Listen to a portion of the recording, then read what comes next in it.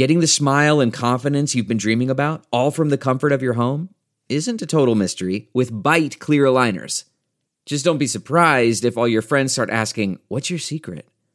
Begin by ordering your at-home impression kit today for only $14.95. Bite clear aligners are doctor-directed and delivered to your door. Treatment costs thousands less than braces, plus they offer flexible financing, accept eligible insurance, and you can pay with your HSA FSA. Get 80% off your impression kit when you use code WONDERY at Byte.com. That's BYTE.com. Start your confidence journey today with Byte. Hi there, it's Julia Louis-Dreyfus. You may know me from my podcast called Wiser Than Me, where I talk to older women and get their wisdom from the front lines of life. I was amazed by how many people told me our show made them look forward to getting older, which is why I'm here to talk about season 2 of the show. Sally Field, Billie Jean King, Beverly Johnson, Ina Garten, Bonnie Raitt, just to name a few. All hail old women. Wiser Than Me season 2 is out now from Lemonada Media. This is the John Fugelsang Podcast. This is Sirius XM Progress. I'm John Fugelsang. Tonight we have some of our favorite guests to talk to about everything that's exploding in the political world. We'll talk about the royal world with you guys.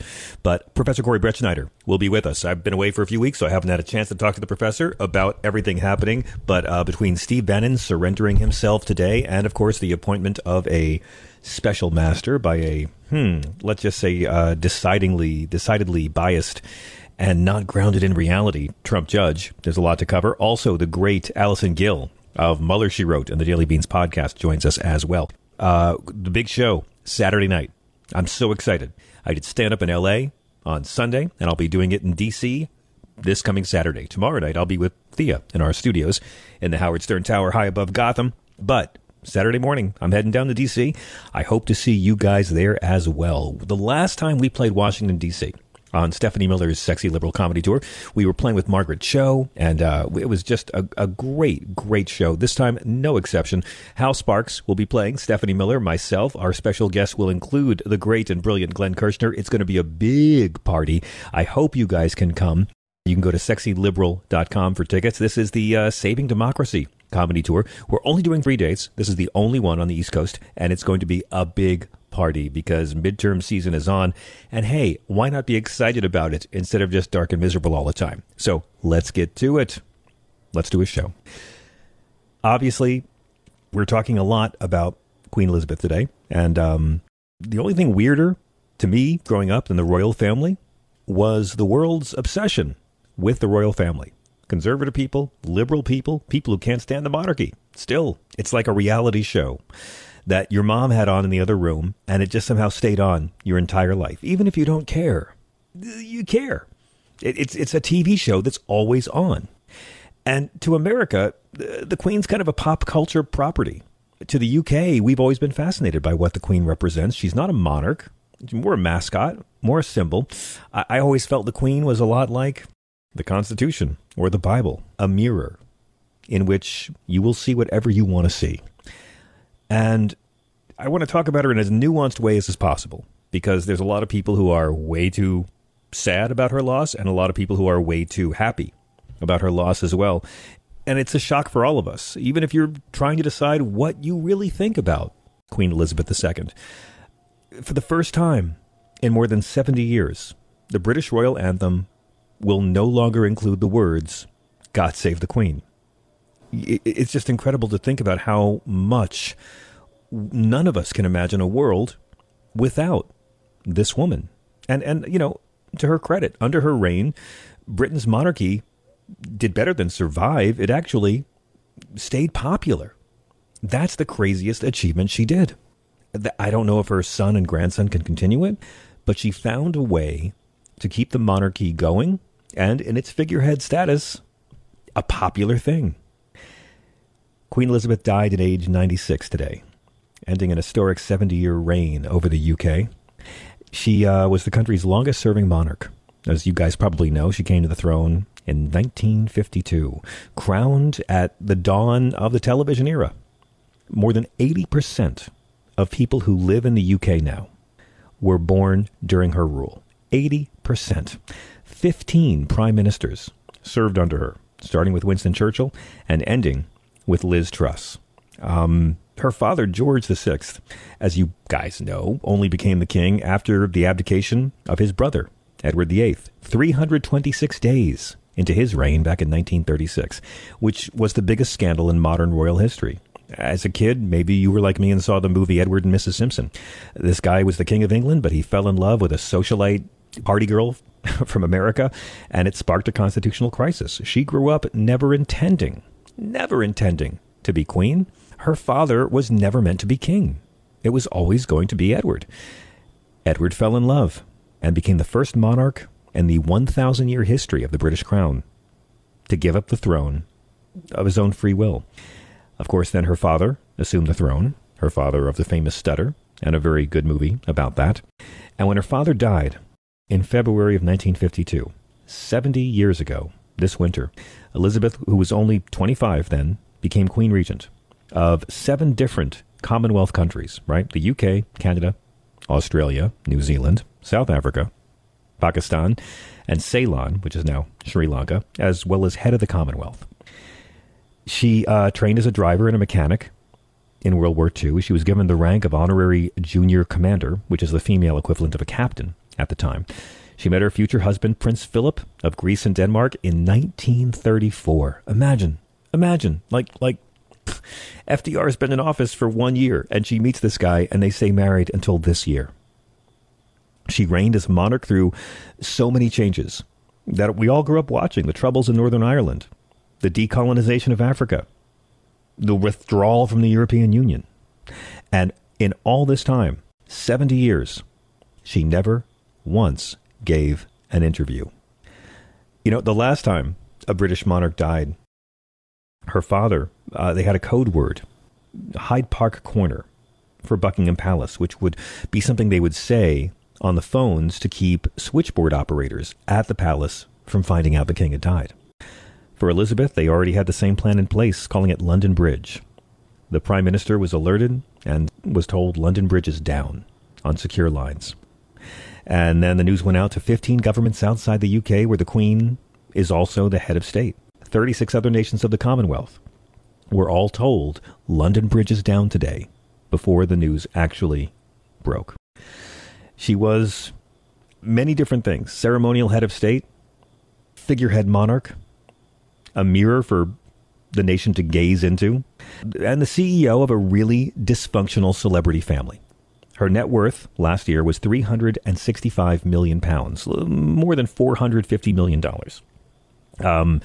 Not gained, just so you know, through hard work. But there's a lot to discuss about her, and all night long we want your thoughts. Are you a fan? Are you a hater?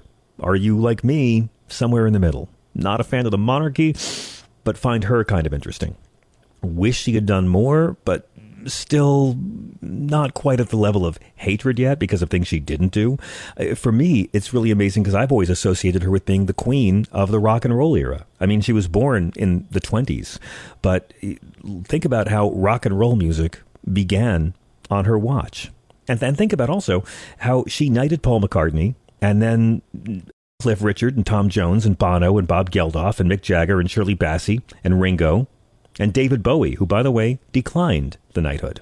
And she also gave a lot of other honors to other rockers. The Commander of the Order of the British Empire, she gave that to Roger Daltrey, friend of this show, the Bee Gees, Rod Stewart, Clapton, Sting, Annie Lennox, Robert Plant. I was thinking today, watching all of the tributes and all the takedowns of the Queen, it's hard to separate her persona from her influence on pop culture. I mean, I was just thinking about the music. Today, I was just thinking about the music I grew up in and the movies I grew up in that include or name check this Queen. You know, when John Lennon returned his Order of the British Empire, MBE, to protest Britain's involvement in many wars, Paul McCartney was the one who always was a bit kinder. He was knighted when she had her Platinum Jubilee. Earlier this year, he said, 70 beautiful years of Queen Elizabeth II. Congrats. And of course, he wrote the song Her Majesty, one of the few songs in all of our popular culture that references the Queen in a kind of neutral way. I mean, it's kind of positive. She's a pretty nice girl. doesn't have a lot to say. It's not like he's praising her or damning her. And by the way, I didn't know this, but Queen Elizabeth is mentioned in 4 different Beatles songs. Like, the Beatles were in grammar school when she became monarch. But she's mentioned in Penny Lane, For You Blue, Mean Mr. Mustard, and Her Majesty. And then all the other songs about the Queen. I mean, right away, I wonder if you, like me, thought of the Sex Pistols. 1977, savagely anti-royal. John Lydon later came out and said he's got nothing against her. He said, God bless the Queen. She's put up with a lot. I've got no animosity against any one of the royal family. Never did. It's the institution of it that bothers me and the assumption that I'm to pay for it. I think Johnny Rotten speaks for a lot of people there. All day long, though, I was hearing the Smiths, The Queen is Dead. Chris, I'm guessing that was the first song you thought about today. I mean, Morrissey has been slagging Queen Elizabeth for so many years. And Queen is Dead was the Smiths, was it their 3rd record in 1986? He said a couple years ago, monarchy represents an unequal and inequitable social system. There is no such thing as a royal person. You either buy into the silliness or else you are intelligent enough to realize that it is all human greed and arrogance. And the irony of that is that while I agree with a lot of it, the Queen, she was engaged in World War II fighting fascism, and Morrissey is now a fascist. That song, man, I listened to it again. Her very lowness with her head in a sling. I'm truly sorry, but it sounds like a wonderful thing. Then the Stone Roses had a big hit in the UK, Elizabeth My Dear, back in the late 80s. That was a 1-minute song, Elizabeth My Dear. And it goes to the tune of Scarborough Fair. Tear me apart and boil my bones. I'll not rest till she's lost her throne. My aim is true. My message is clear. It's curtains for you, Elizabeth My Dear. That song came out 33 years ago. The Pet Shop Boys had Dreaming of the Queen in 1993, which, again, like the Beatles, wasn't really pro or anti.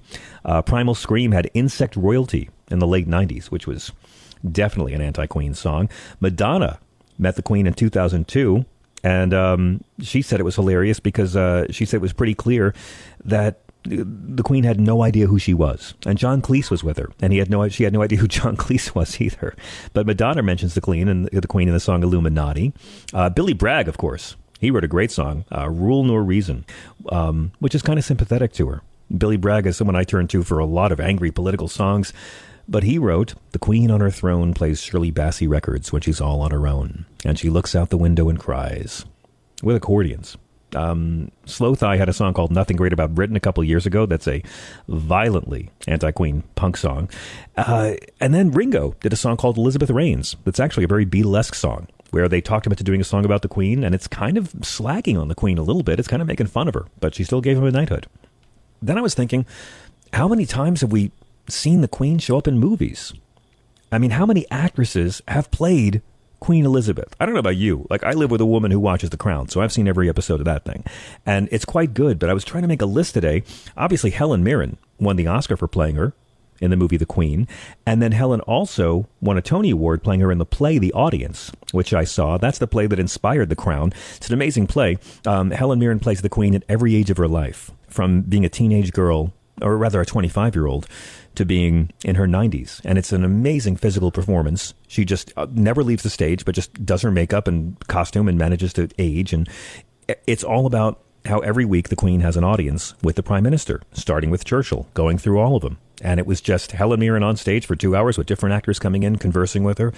Just amazing. Emma Thompson played the Queen in the film Walking the Dogs. Kristen Scott Thomas played the Queen in the stage play The Audience. She took over from Helen Mirren in the run at London's Apollo Theatre.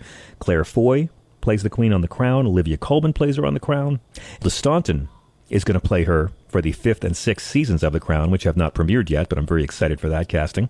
Nev Campbell played Queen Elizabeth in a film called Churchill, The Hollywood Years.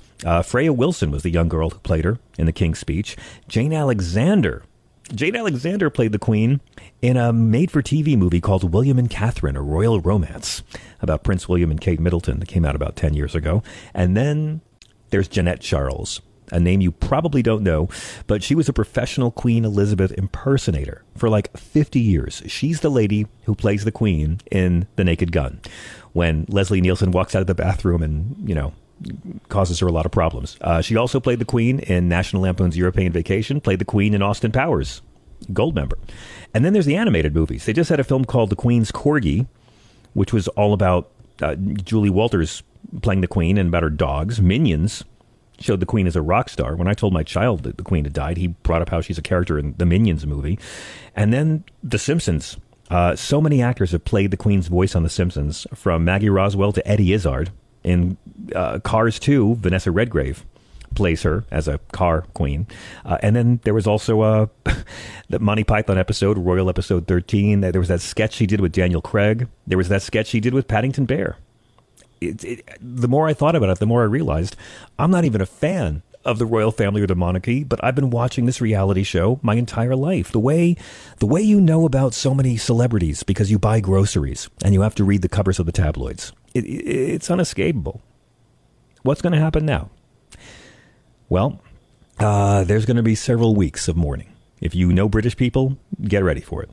They're going to be having a coronation at some point in the next year for King Charles III. That is his name now. Not right away. More than a year passed between Queen Elizabeth's succession to the throne and her coronation at Westminster Abbey, which is where all of the coronations happened for the past 900 years.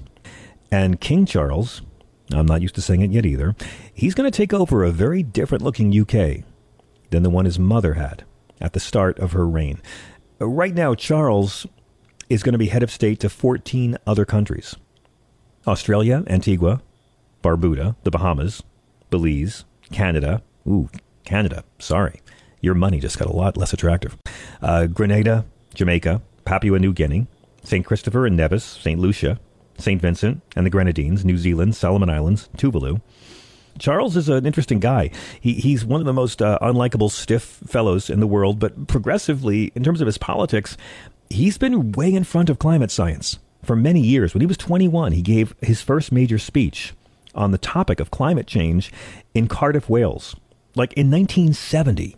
Long before we even had the term climate change, long before it was a political talking point. Charles has been behind environmentalism for a long time, and charity work. I'll give him credit where it's due. As a husband, not so sure. But it's been interesting that for someone so stiff and uptight, he's actually been very, very progressive in his public efforts.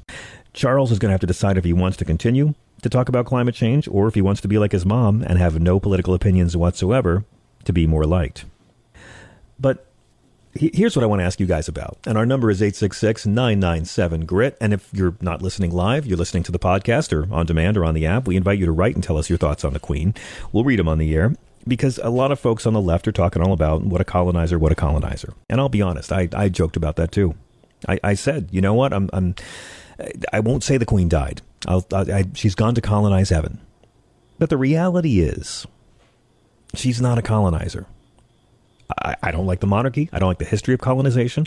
But the 60s and 70s was all about the decolonization of Africa and the Caribbean.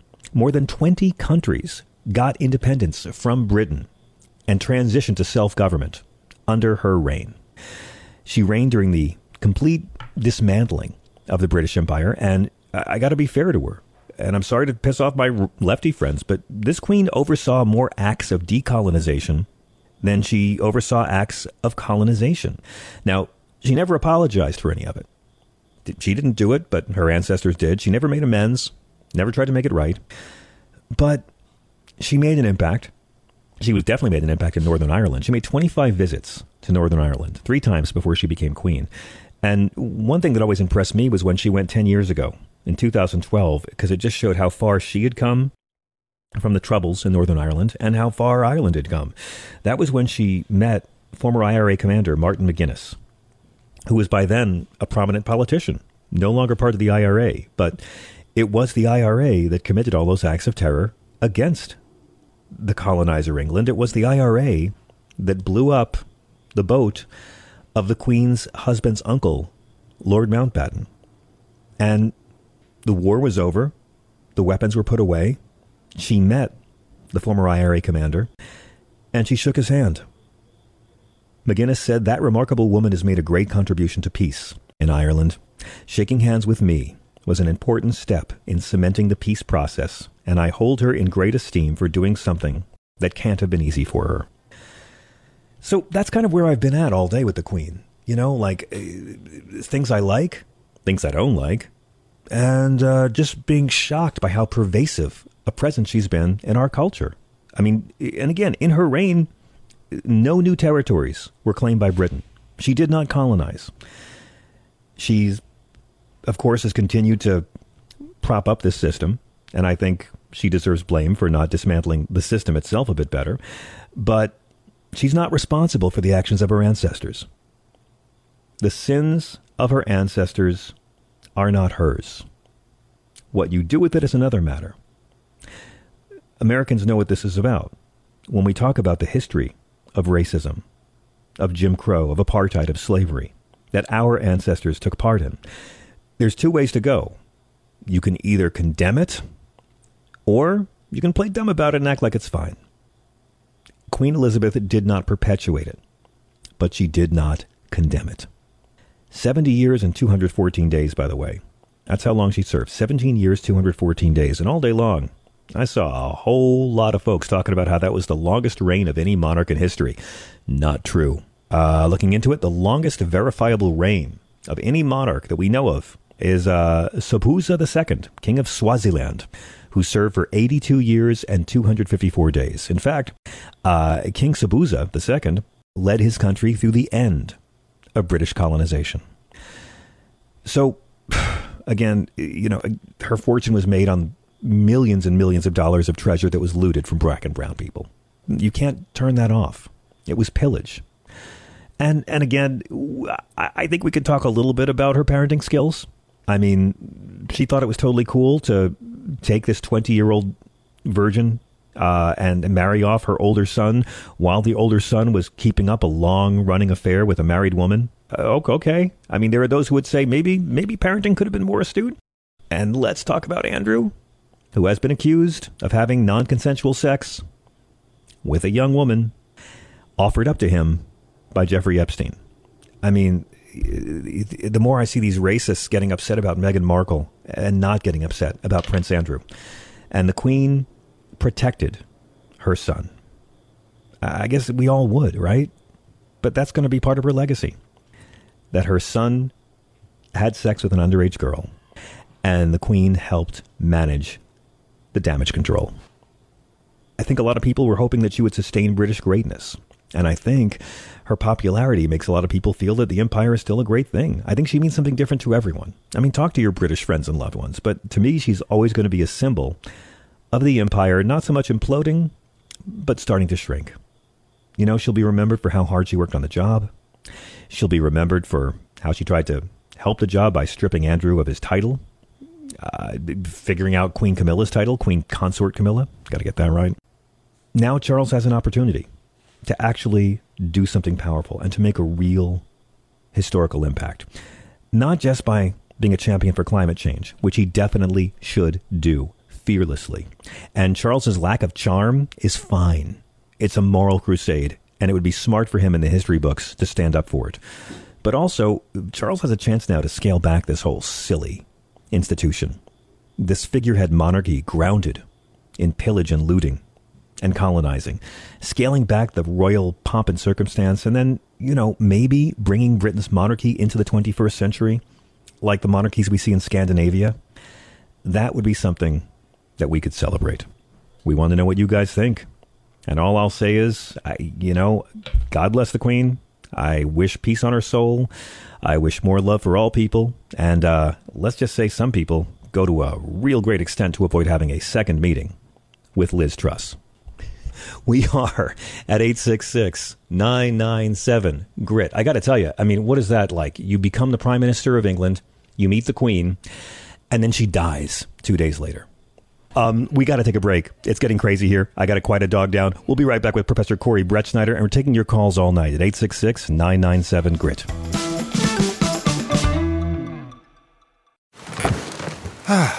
The comfort of your favorite seat is now your comfy car selling command center, thanks to Carvana. It doesn't get any better than this. Your favorite seat's the best spot in the house. Make it even better by entering your license plate or VIN and getting a real offer in minutes. There really is no place like home. And speaking of home, Carvana will pick up your car from yours after you finalize your offer. Visit Carvana.com or download the app and sell your car from your comfy place. Delve into the shadows of the mind with Sleeping Dogs, a gripping murder mystery starring Academy Award winner Russell Crowe. Now available on digital. Crowe portrays an ex-homicide detective unraveling a brutal murder he can't recall. Uncovering secrets from his past, he learns a chilling truth. It's best to let sleeping dogs lie. Visit sleepingdogsmovie.com/Wondery to watch Sleeping Dogs, now on digital. That's sleepingdogsmovie.com/Wondery.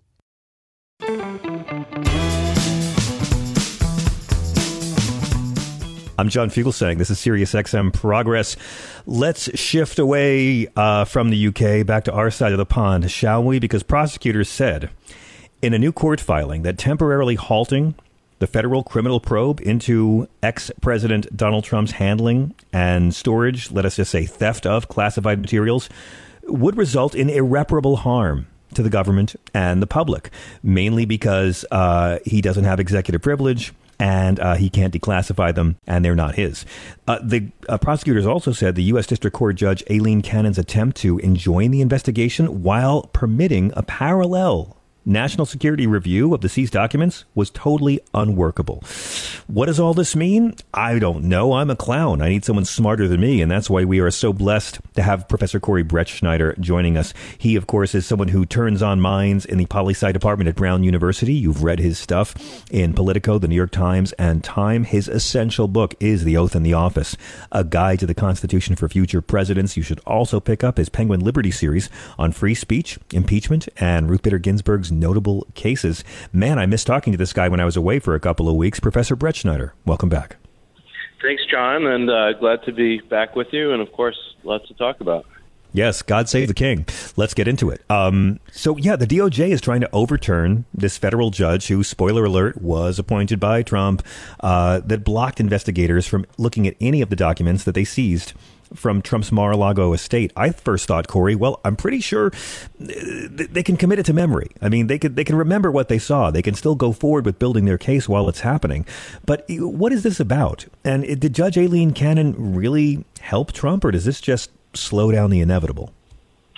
Well, I mean, we don't know the details of what's in those documents, but certainly it's crucial to not be blocked in their ability to look through them, I think, in order to show what it looks like they're going to try to show, possibly in a criminal charge, that he was really, for his own purposes, and God knows what he was doing with them, possibly selling them or blackmailing people or any host of a series of things that could be related even to espionage, that he was, should have had these things, that he refused to turn them over, that he was obstructing the attempt to get them back.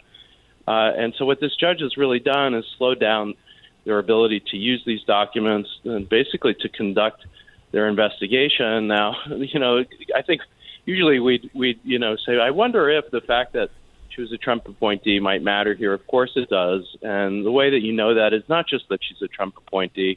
He appointed some judges who are not ridiculous, but you know it because she cites, in her opinion, the idea of executive privilege. Now, that alone isn't so far-fetched. She's right to say that previous presidents have tried that, and the most important one is Richard Nixon tried to basically keep control over all the documents that related to his administration and to Watergate in a case against the general, it's called Nixon versus General Services Administration, about his basically privilege, what he claimed was his privilege to retain his own retain the tapes, keep the public from seeing them. Now, I'll note a couple of things. One is that was the public that wanted to see them. This is just the Department of Justice doing it without releasing the documents themselves and exercising secrecy. And yet the judge seems to think that even though in the Nixon case there was no privilege to keep these documents from the public, here there's a privilege to keep them even from the Department of Justice. So what's absurd to the bottom line is they're relying on executive privilege. He's no longer president, and she's relying on a case that says exactly the opposite of what she's saying. So this, to me, was just a mind-blowingly bad opinion, and it really is reducible to the fact, I think, that this is a Trump appointee who is trying to have his back. Who knows what kind of Craven thinks she was looking for. Maybe I mean, does it even have anything to do? Does it have anything to do with Trump, Corey? This is all about the Federalist Society. You play ball this decade, next decade you get a Supreme Court nomination. Yeah, and it's hard to say because even among conservatives, I think I'm seeing a lot of certainly in that group, for instance, there's a wing anyway that's anti-Trump. She's clearly catering to the pro-Trump wing, but it's an embarrassing decision. And even for a lot of conservative lawyers, I think they're looking at this and thinking this is just made up. And it is one of those opinions that's, beyond bad in the sense of, conservative versus liberal. I think everyone agrees that she's citing cases that don't say what she says they say. Right. And she's basically making up the law in an attempt to stop the Department of Justice from doing its job. I mean, it's incredible. Like, her order heavily emphasized Trump's status as a former president. And that's what a lot of people I read were kind of shocked at how exceptionally favorable she was to Trump. I mean, by being a former president, she's just stressing how executive privilege doesn't apply. I mean, it just seems like to some degree. By the way, and she also knew this opinion stinked, Corey. She released this on Labor Day. On a federal holiday, she announced it. To me, that seems like even this judge knows how unpopular this will be in some quarters. Absolutely. And, she's really just citing Richard Nixon's arguments in a case that he lost. And, I mean, to me, that's just an example of somebody who's really stretching. And if executive privilege has any meaning, and there is an executive privilege to some degree that courts have recognized, but it has to do with issues like national security of sitting presidents, of privacy that's necessary to do the job. He's not doing the job anymore. He's a former president who's stolen documents. So the idea that any of those arguments that support executive privilege would apply here, she's got no principles. Yeah. Instead, I mean, that's why she leans so heavily on just citing cases. But then when you look at the cases, including that really interesting Nixon case, I mean, Nixon basically tried to do a version of what Trump is doing to try to claim that all these documents were his and his personal property.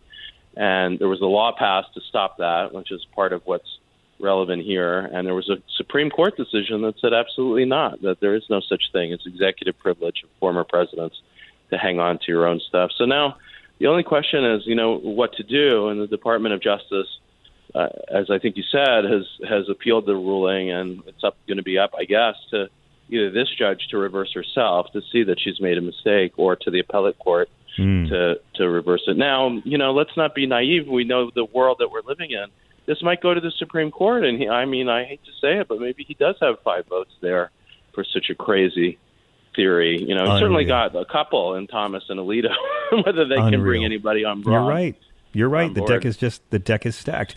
Corey, can you explain to us really quick? I want to get off this story, but I want to ask you really quick. What is a special master? Most of us had never heard that term before the last couple of weeks. I thought you have to pay the escort extra, so she calls you that.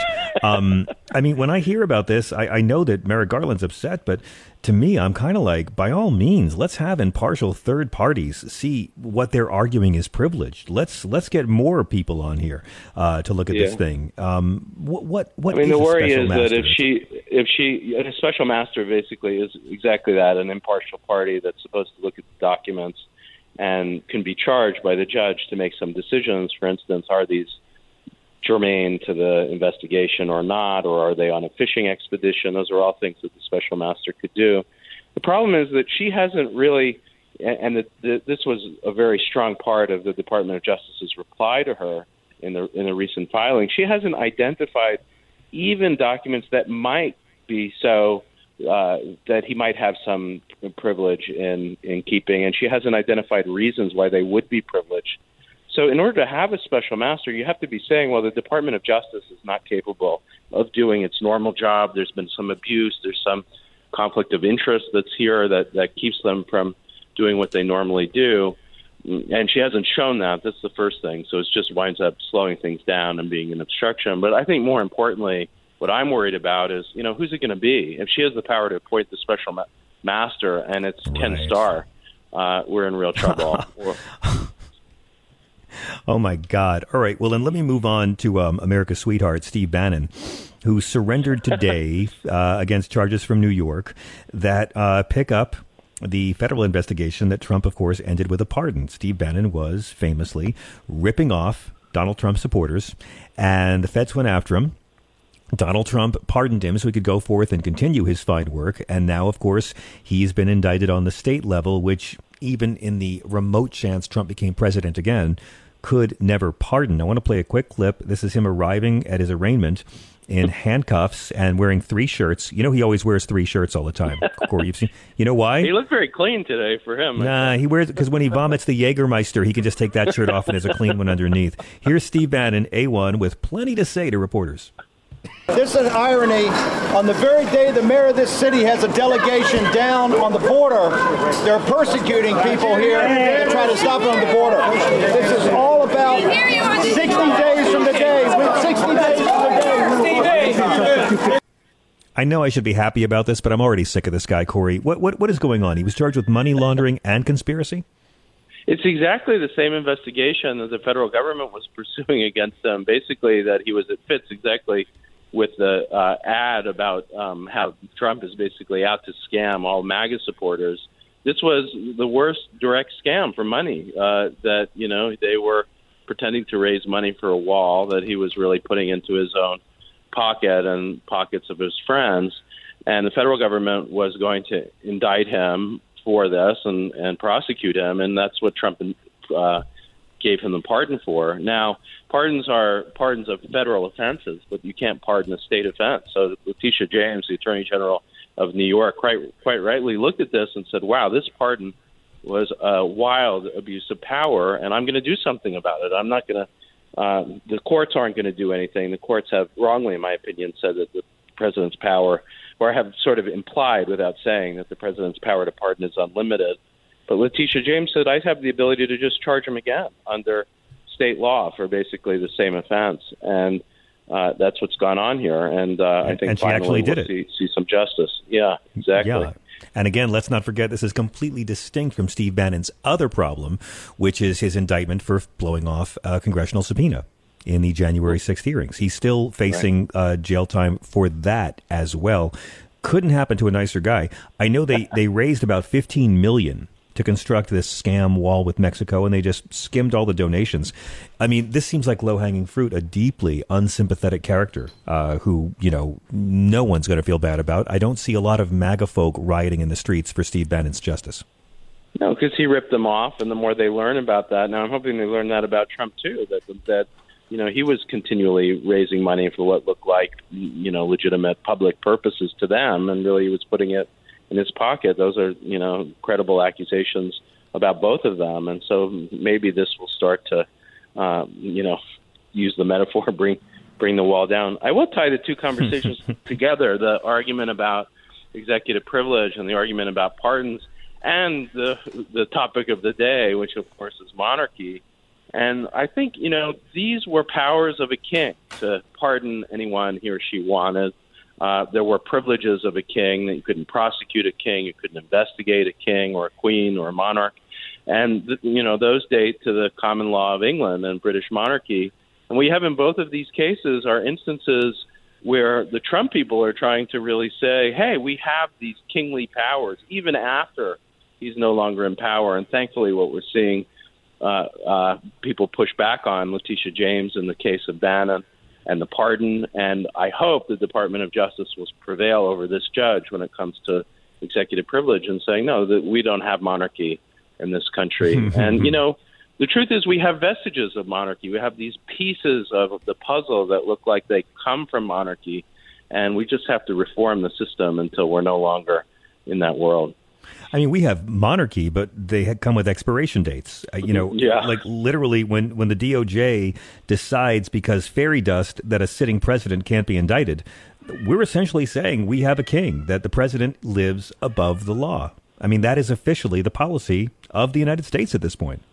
Yeah, and I think that one of the things that I wish we would have learned from the Trump era, which I think you and I agree about, but I don't think that the country's learned it, is we have to get away from that way of thinking. We've given presidents way too much power when it comes especially to the pardon, which can be abused over and over to help cronies rather than to show mercy as it's supposed to be used. And I think it just has to be reined in. And when it comes to executive privilege, the same thing is true. I mean, you have this crazy idea that the privilege extends to even if you commit a crime while in office, that you can't be prosecuted. And often it's too late after you've been prosecuted and after you've been president, and there are dilemmas there. And Trump, you're seeing succeed in try to really retain the power of monarchy after being in office. That's what his whole argument is about, and thankfully that's what we're pushing back against. So it's true. We have these elements of monarchy in our system, and I think we've got to think about ways to really rid ourselves of them. 45 men have held this job in the history of the country, and this will be the first time any of them will be indicted or held accountable legally for crimes. It's incredible. I think that Richard Nixon should have been indicted, and one of the places that we went wrong during the Ford administration was in thinking this was a one-time thing. And, he was a particularly bad guy, we'll pardon him and move on. And what we've seen instead is the kind of narcissism that it takes to win the presidency also might lead to a criminal president taking over. And there's a danger, given all these elements of monarchy in that system, the executive privilege, the pardon power, and we've got to find ways to rein that in and to not assume that we're going to have good people in power. We should assume the opposite, that there might be more Trumps and more Nixons. And the founders knew about this. They were, people sort of dismissed them for a long time, but Patrick Henry, for instance, talked about a criminal using the pardon power to let off co-conspirators and to become a king. And that's not paranoid talk to me. I mean, that's really prescient. It's an example of things that we really have to worry about when it comes to our presidents. Professor, what is the best way for our listeners to follow you and keep up with all your work? Every week here, John, now that we're back, and on Twitter at Brett Schneider C and CoreyBrettSchneider.com. I've missed talking to you, sir. Next time we'll have a bit more breathing room, but so much going on today.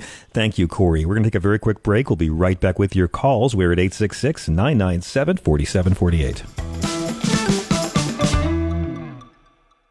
CarMax is putting peace of mind back in car shopping by putting you in the driver's seat to find a ride that's right for you. Because at CarMax, we believe you shouldn't just settle for a car. You should love your car. That's why every car we sell is CarMax certified quality, so you can be sure with upfront pricing that's the same for every customer. So don't settle. Find love at first drive and start shopping now at CarMax.com. CarMax, the way car buying should be. Okay, picture this. It's Friday afternoon when a thought hits you. I can spend another weekend doing the same old whatever, or I can hop into my all-new Hyundai Santa Fe and hit the road. With available H-Track all-wheel drive and 3-row seating, my whole family can head deep into the wild. Conquer the weekend in the all-new Hyundai Santa Fe. Visit HyundaiUSA.com or call 562-314-4603 for more details. Hyundai, there's joy in every journey.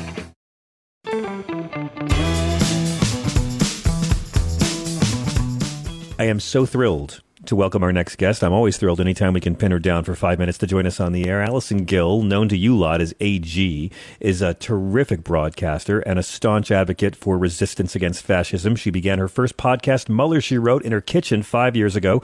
And when the government investigated the podcast, Donald Trump had her fired, even though she'd been working for the government for over 11 years. Then she became host of The Daily Beans, which you need to subscribe to. It's a woman-owned and operated progressive news podcast, and it is so smart. It is so funny. Allison Gill is a free speech hero. We're always glad to welcome her back to the show. Hello, Allison. I hope I can live up to the expectations put forth in that introduction, please. John. It the is legend good to see you. The legend of Mueller, She Wrote. My God, it's so good to have you here. And there's so much I want to talk about with you. The first thing, though, is an issue that's sort of faded from the headlines in the last couple of weeks because we all have the attention span of the guy from Memento, and that is the January 6th investigation and the hearings. It was the big miniseries all summer. We heard it's been picked up for another season. It'll be back in the fall. But you're actually someone who went to several of the hearings in D.C. And I'm curious where the hearings are sitting for you right now. Do you hear much about the machinations going on behind the scenes? And it feels like we're in halftime, really, sort of in the public hearings. Where does it stand right now? Yeah, or at least getting close to the end of the third quarter, right? If we're going to go with football, sure, American football. I think what they're focusing on, and from what I hear from behind the scenes, what they're really going to be looking at in the upcoming hearing or two, or however many they decide to have before the midterm election, or even after, have to do with the money and the funding. And John, it's really interesting. A little tidbit that went under the radar with all of the very important news about what's going on at Mar-a-Lago with nuclear secrets being stolen and potentially sold and compromised, is a tidbit of news that the Department of Justice now, the grand jury looking into the 1-6 stuff, is investigating Trump's PAC, the Save America PAC that was created just days after the 2020 election. And a lot of the money going into that PAC has been paying for his legal fees, for the legal fees of folks like the Oath Keepers, good group there, and many other 1-6 witnesses, including Cassidy Hutchinson's first lawyer, which she ditched to help cooperate and give her full testimony to the hearing. And that's what I wanted to talk about, because I don't know if you have any inside dope on that, but I found the most fascinating thing about Cassidy Hutchinson's story was the fact that up until a couple of weeks before, she wasn't planning on ever sharing it. People forget, things were kosher with her and Trump. She went to work at Mar-a-Lago after Trump left the White House. Something happened where she was compelled for some reason to come and tell the truth, and she dumped her Trump-appointed lawyer. People need to understand when they donate to Trump's super PAC, you're paying for lawyers for people who aren't Donald Trump. Oh, 100%. That was Passantino that she got rid of. I'm not sure if it was the threats that she was getting, the veiled threats from, we get the transcripts, we know what you're saying, we know you're going to be loyal. Or if it was just wanting to do the right thing, talking to some of her friends like Farrah, I can't remember her name, she's now a CNN anchor, or Olivia Troy, or, trying to, folks talking to her, or a combination of those things. Maybe other lawyers approaching her saying, look, it's probably a really good idea that you don't participate in this obstruction of justice. Mm-hmm. And she changed her tune, as did several, and particularly young women who were working for Trump at the time that came out to testify and grab new lawyers and be on the right side of history. Yeah, I mean, Cassidy Hutchinson was fascinating to me because we heard so much talk about how she was going to get sued by the Secret Service when she gave her revelations. And oh, man, was she lying? And the Secret Service is going to come out here and tell you how badly she lied. And she's going to jail for her perjury. And then last week, with very little fanfare, Tony Ornato just retired from the Secret Service. The guy she spoke about never bothered to come out and say it was a lie, just left the organization. I mean, it's frustrating because much like the Mar-a-Lago documents, Allison, I feel like there's so much here in the story we're all watching that we're never going to know. Right, or at least not going to know for a very long time. Yes. And that's why when I was recording the Mueller, She Wrote podcast, I would joke around about, cryo freezing my head so someone could wake me up in 50 years to tell me what's in the rest of the Mueller report. I mean, they didn't use what was there, so why does it matter? 10 counts of obstruction. I'm still waiting for the Democrats to impeach Trump for those. But it does seem that for all of the drama, look at Rusty Bowers, who came out and told the truth about one thing, and the entire party just vomited him out in Arizona. They're mad. They were threatened. They pitched a fit, but no one's testimony has been refuted. I think the smartest thing that committee did was make the overwhelming majority of witnesses who testified Republican citizens. Yeah, absolutely. Republicans, former Oath Keepers, people who were charged in the 1-6 attack on the Capitol, the Ayers guy. That's all it is. And it's fascinating, too, with the same thing going on down in Georgia, with people arguing, the fraudulent electors arguing that they shouldn't have to testify because Fani Willis is coming after us because we're Republicans. And the judge saying, I'm sorry, but this is an investigation into Republican interference in the 2020 election. How would you assume that it's not got to do with the fact that you're Republicans. So, I mean, we don't see stop us from playing victim. Don't stop us from playing victim. It's how we define ourselves and raise funds. What do you mean by subpoenaing Republicans in an investigation about Republican interference? And that's how it goes. Anyone who has anything counter narrative to the facts that have been put out by the 1-6 committee or in the filings of the Department of Justice will not testify under oath or takes the fifth. So why Trump cultists can't put those things together, I think, probably because they're cultists. Well, look, I mean, if they didn't care about stealing from vets with a fraudulent online university, if they didn't care about charity fraud and the man being banned from running a charity because of his own corruption, why should we assume they're going to care that he stole government property and classified intel, presumably, logically, for profit and self-gain? I mean, I don't know why we're imagining these cult members will care about any of it. And as you know, this week, this Trump-appointed judge on Labor Day, when the news was light, granted the request by Trump's legal team to appoint this special master to look at the documents seized by the FBI. Allison, is it bad civics? Is it bad resistance to say that I'm already tired of the document story? I don't feel like we're ever going to know what's there. I don't feel like Trump's ever going to go to jail for it. And I feel like all this kerfuffle with the special master is just going to slow the whole thing down. Oh, I think he will. But to focus just on, the special master thing here. Please. The Department of Justice has filed a brilliant work product response for request for a stay, a motion for a stay for this judge's order that you stop investigating anything that has to do with anything that you got on August 8th when you were executing a lawful search warrant on Mar-a-Lago. And the Justice Department is like, we can't bifurcate the intelligence community and the FBI because the FBI is part of the intelligence community and both are part of the executive branch and they all work for Merrick Garland. So we can't separate the criminal investigation from the national security assessment risk, nor would anybody want to. And understandably, maybe you want to have a special master come and look at the stuff that's not classified. Fine, you're wrong, but whatever. Right. But these classified documents, there's no point in a special master because Donald Trump does not own them. He has no possessory interest in them. These belong to the federal government.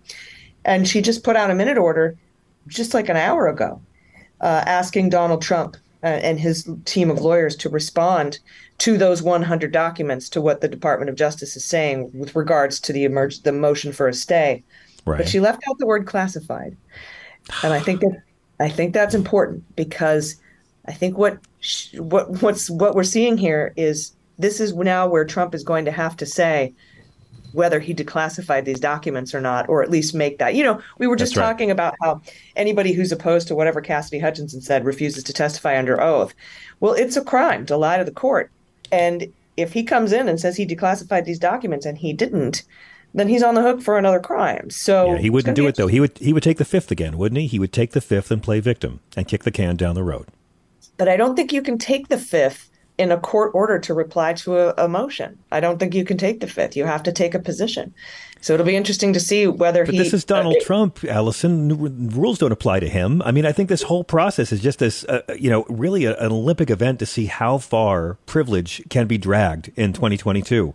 I can't think of any citizen alive that would get away with what he took. I mean, you'd be in jail. I'd be in jail. Barack Obama would be in jail if he did it. To me, it's just fascinating watching it play out. I'm dying to ask you. We now know that this document describing a foreign government's military defenses, including their nuclear capabilities, was found at Mar-a-Lago by the agents. Now we know why they were so insistent on getting these documents back. Do you have any theories? Do you have any ideas or notions of what this could really be about? I mean, obviously, everyone's talking about.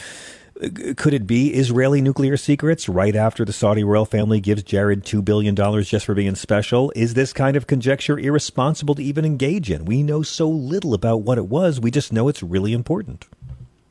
Yeah, and think about this. That's what whoever was questioning the grand jury was able to see, or because I'm assuming this leak didn't come from the DOJ. I'm assuming it came from somebody who testified before the grand jury in this case, because that's usually how these things get out. And that means it's a document that can be seen by a grand jury, which means it's not anywhere near the worst one that we have to worry about. Yet here we are. It is FRD, nuclear stuff from a foreign country, possibly an ally, possibly an enemy.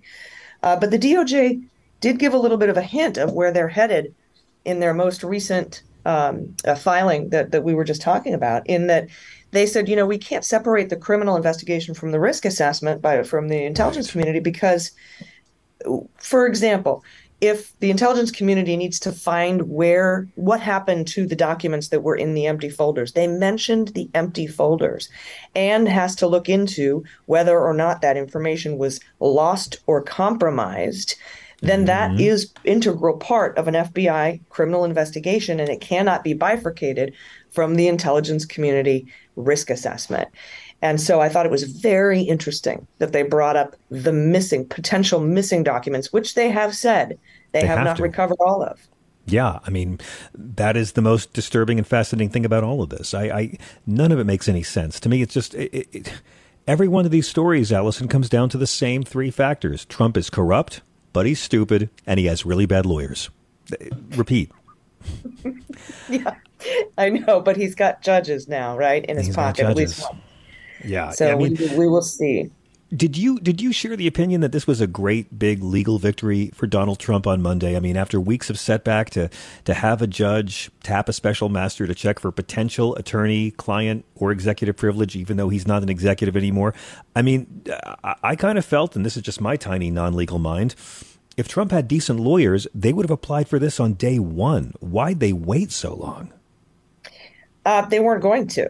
They weren't going to until they saw Christina Bobb get chewed out by Laura Ingraham on Fox News. And then Trump was upset that Fox made his lawyers look bad. So we have to file something. And that was, as we know from public reporting, the impetus for filing this motion to get a special master. But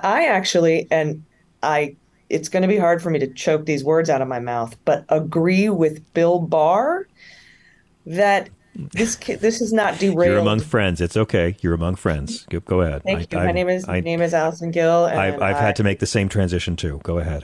We're with you. I've just said I agreed with Bill Barr. Hello, Allison. Hello. Hi, Allison.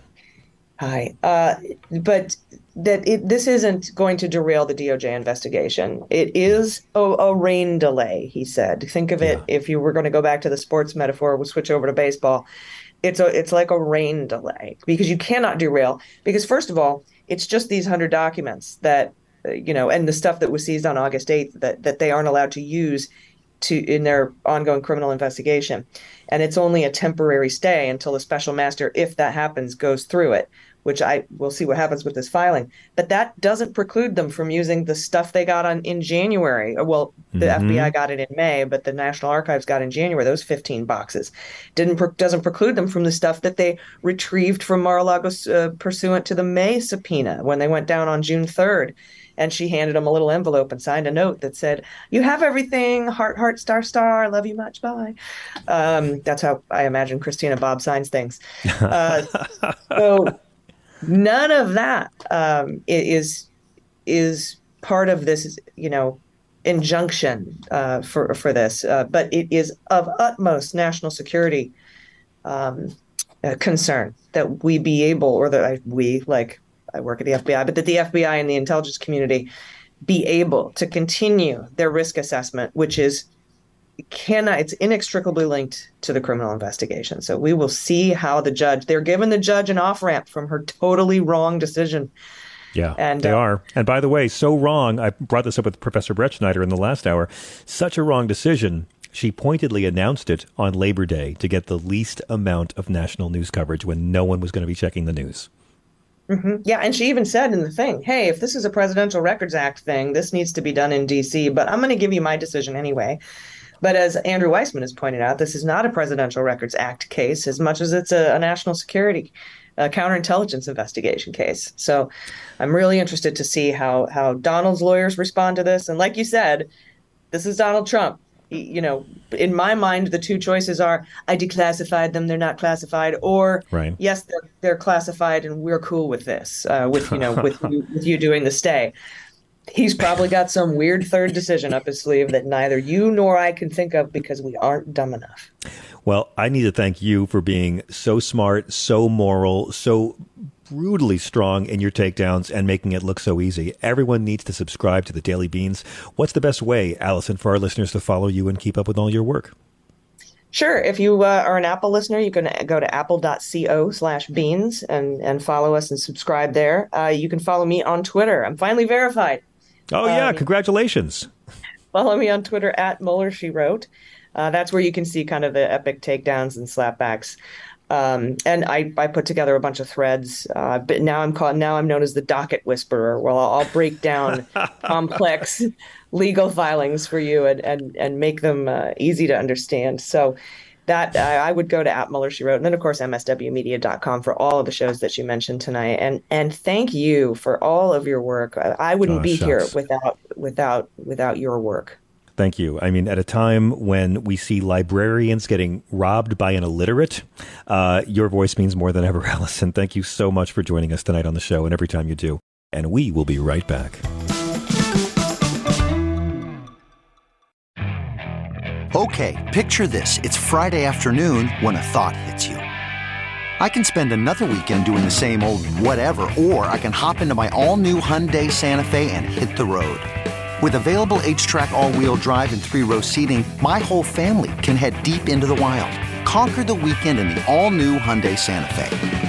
Visit HyundaiUSA.com or call 562-314-4603 for more details. Hyundai, there's joy in every journey. Okay, picture this. It's Friday afternoon when a thought hits you. I can spend another weekend doing the same old whatever, or I can hop into my all-new Hyundai Santa Fe and hit the road. With available H-Track all-wheel drive and 3-row seating, my whole family can head deep into the wild. Conquer the weekend in the all-new Hyundai Santa Fe. Visit HyundaiUSA.com or call 562-314-4603 for more details. Hyundai, there's joy in every journey.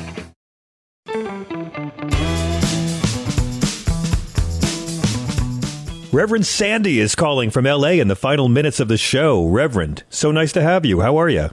Hey, John. I'm great. How are you? I'm doing well. I just got back from your beautiful city. I was in L.A. on vacation last week. I know you were in. Yeah, I saw the Facebook post. Did you have a good time? Had a very nice time. Thank you. How are you? Good, good. I'm so well. Listen, what I wanted to talk about is I've been on a Twitter debate, I'll say kindly, with people who are, so there are people, of course, who are mourning the passing of Queen Elizabeth. Yes. And then there are people who are mourning the fact that imperialism has destroyed their lives and their nation. Yes, indeed. And I've been in that space this evening, and I just wanted to say to people that it's okay for people to be sad. It's also okay for people to be really upset today about the fact that we're thinking about a very wealthy woman, a very protected woman, a very privileged woman whose wealth came from all of these nations that are still struggling. Preach. Like it's all pillage. It's perfectly okay to have whatever feeling you have. But I just need to say that imperialism, and when the colonies began and the stealing the land from the Native Americans and the stealing of labor from black people, we took that over as U.S. Americans, of course, following the Revolutionary War. But it started as a British enterprise, and it enriched the crown. So, Reverend, I completely agree. I got to hit a break. We're out of time, but you're right. I'm done. Well, Reverend Sandy, it's so good to hear from you. Please call up more often. And I completely agree. For me, it is possible to hate the monarchy and have some affection for the Queen and to wish she'd apologized while acknowledging that she wasn't the one doing the colonizing. It's messy like life. And I thank you for showing us a nice way to handle it. Guys, thank you all so much for joining us. Thank you, Chris and Thea. Thank you, Corey, Brett Schneider, and Allison Gill. We will be back tomorrow. This is Sirius XM Progress. Keep it tuned here all day long. Peace.